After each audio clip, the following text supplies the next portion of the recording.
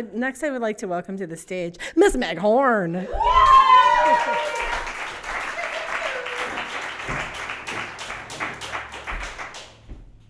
Hi, guys. How's it going? Hey. I run to the bathroom. That's about it. So we'll just lay that out there real hard at the beginning. I run nowhere in this story. So turns out it's pretty difficult to be a respected and reputable Spanish language linguist if you don't speak Spanish. But mostly also if you can't trill your R's. If you can't roll your R's. And so in the summer of 2008, I had recently graduated from Ohio State as a Spanish linguist in this exact scenario. I had very little knowledge of Spanish in any functional way, but the thing that I was really focusing on that I just couldn't let go was I could not roll my R's. And everyone around me had been able to, had gotten there. My brother as a kid could effortlessly do it, when he, thought you held a machine gun like this or whatever little kids do when they roll their R's. And it was something that I felt that when there's such a large goal to overcome, maybe like a marathon, I literally have no idea what that is like. You guys are amazing. But when you look at something that's so big, I feel like the brain is really great at just kind of breaking it down for you because you just can't imagine, I need to learn all of Spanish. Like that seems a little intimidating. And so your brain focuses on one little thing. And to me, it was that trilled R. The fact that I could not do that seemed like it was the biggest obstacle between me and achieving this goal of wanting to be fluent in Spanish. And so I focused on it. And I tried night after night after night. I would try and I would be, in the mirror, just getting saliva all over it, just spitting. Like at some point I'm coughing. Like what strategies was I trying? And I couldn't get there. I could not do it. And I became more and more self-conscious of myself and my abilities. And for anyone that's learned a language or done anything, you have to do it to get better at it. You can't just read a book about kayaking. Like you have to go fucking kayaking or take some of those pharmacological pills that we see on TVs where you take the pill and then like the woman can kayak. So I don't know, but I never know what those are for, kayaking. And that's what I felt like I was doing was I wasn't actually making any effort to actually get over this obstacle other than to continue to do the same things that were not working. So I had nothing kind of holding me down. I was clearly not successfully employed as a Spanish linguist. And I decided, okay, I'm going to go to the source of it. And I responded to a job opportunity. And within 3 weeks, I was on a plane with a suitcase filled with mostly a Target-based wardrobe, as I was 21 and lived in Ohio. And I was flying off to Spain, where I had signed a year contract to work. And so I arrived and I got into the airport. And I realized then that not only was I self-conscious of myself because of my accent, but there's also real-world consequences of being in a foreign country and speaking a language exceptionally poorly. And it resulted so much so that my ticket was wrong for me to get down to Sevilla, which was my next stop from Madrid, and the woman couldn't understand me, and I could not understand her. And so I slept in the airport for 3 days, practicing by myself in the mirror of the airport. Again, getting saliva everywhere, somehow coughing, and still not making much headway. But I remembered, okay, well, I can write Spanish. So I wrote out all of my questions, and she wrote the answers back. And I managed to get, finally, my ticket to get down to Sevilla because I knew that I was there to get better. I wasn't there to use an interpreter. I was there to get better. And that was that first step towards me thinking, okay, if I'm going to get better, I'm just going to push really fucking hard. And so I finally get down to this small little tiny town that I'm set to live in for the next year. I'm nestled in. It's called Ayamonte. It is the last Spanish city before Portugal, also known as Nowhere. There were about 8 people and 9 donkeys. And they all chose to congregate nightly at a little kiosk that was outside my apartment.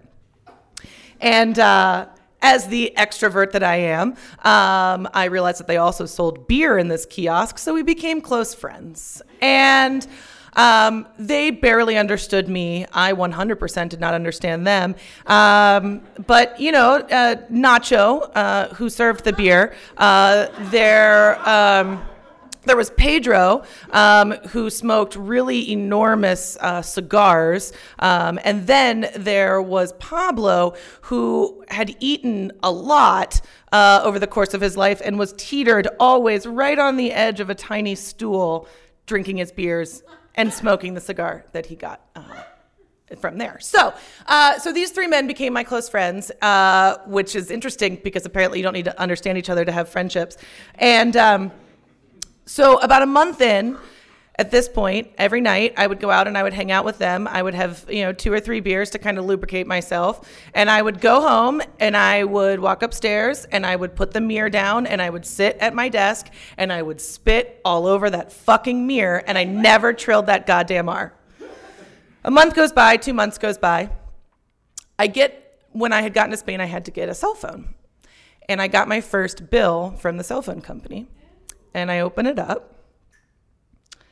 And it is 650 euros, which is a shit ton of money.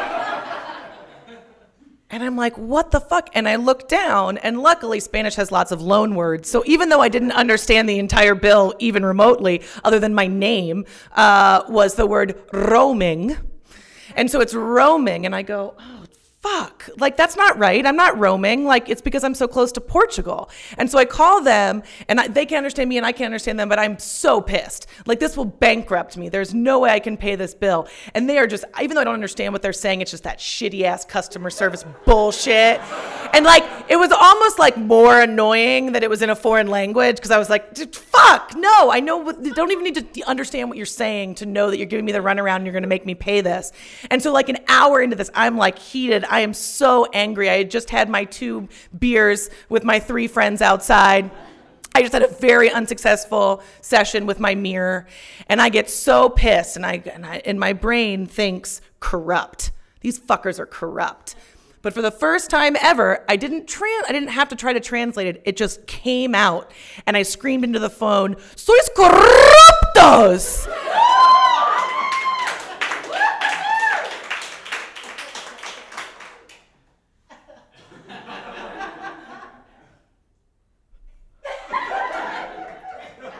Señora, ¿estás ahí? Señora, you know I'm here. Hi. Okay, I understand that you have no idea the gravitas of what just happened to me, but I am still very angry at you. You are definitely still corrupto, but I'm going to have to call you back. And so I hang up the phone and I look in the mirror and I just go to town. And I open up the window, and Nacho and Pablo and Juan are still all hanging out there. And I go, "Señores!" And they just start cheering.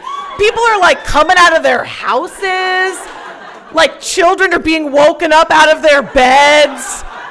Like everyone is like piling into the town square. And I felt like it was like the end of a Christmas Carol. Like, "Hello there, Ralph. Go buy the largest beer." And I'm like throwing stuff out my window, like waving to people. And I run down the stairs and I'm greeted by all of my friends now. But again, I still can't really speak Spanish and I still can't really understand them. So for the next hour, I'm just chugging beers. And the conversation is them saying actually interesting things and me just going over and over again because it was a new habit and I thought it was awesome. And the way that I got to being able to do that was I just pushed and I pushed and I pushed and I pushed and I pushed and I pushed and I pushed until I got that. So 3 years later, at this point, I'm fluent in Spanish. I met my goal. I did what I wanted to. I moved home and I got my dream job. Things started to hurt in my body. Things started to hurt a lot. I couldn't figure it out. I don't run, but I do occasionally have a body. And I kept going to my doctor, and I would say, this hurts. And they'll say, okay, do that. And then that would be okay. But then I would go back and I'd say, this hurts. So about 2 years of that rigmarole, I was diagnosed with fibromyalgia, which is basically where your body is just a bag full of shrapnel. And I just was like, okay, well, I'm just going to fucking push until I beat that. And I'm just going to like the fuck out of this thing, out of this fibromyalgia. And turns out that is not a successful strategy. Because when you have a stressful autoimmune disease, going really hard is not ideal. And so for the first time since I've had this diagnosis, which was 5 years, on this week, I took a day off of work. I didn't push. I didn't go harder. I didn't try to be better or to just force something better. I went and got a massage. I had a beer at noon. I wrote a musical with my cat. I didn't question why I was 32 and unmarried, because that was clear. And I realized that triumphs can come from pushing and pushing and pushing, but triumphs can also come from just sitting back and relaxing. So however you achieve whatever you achieve, rock it out.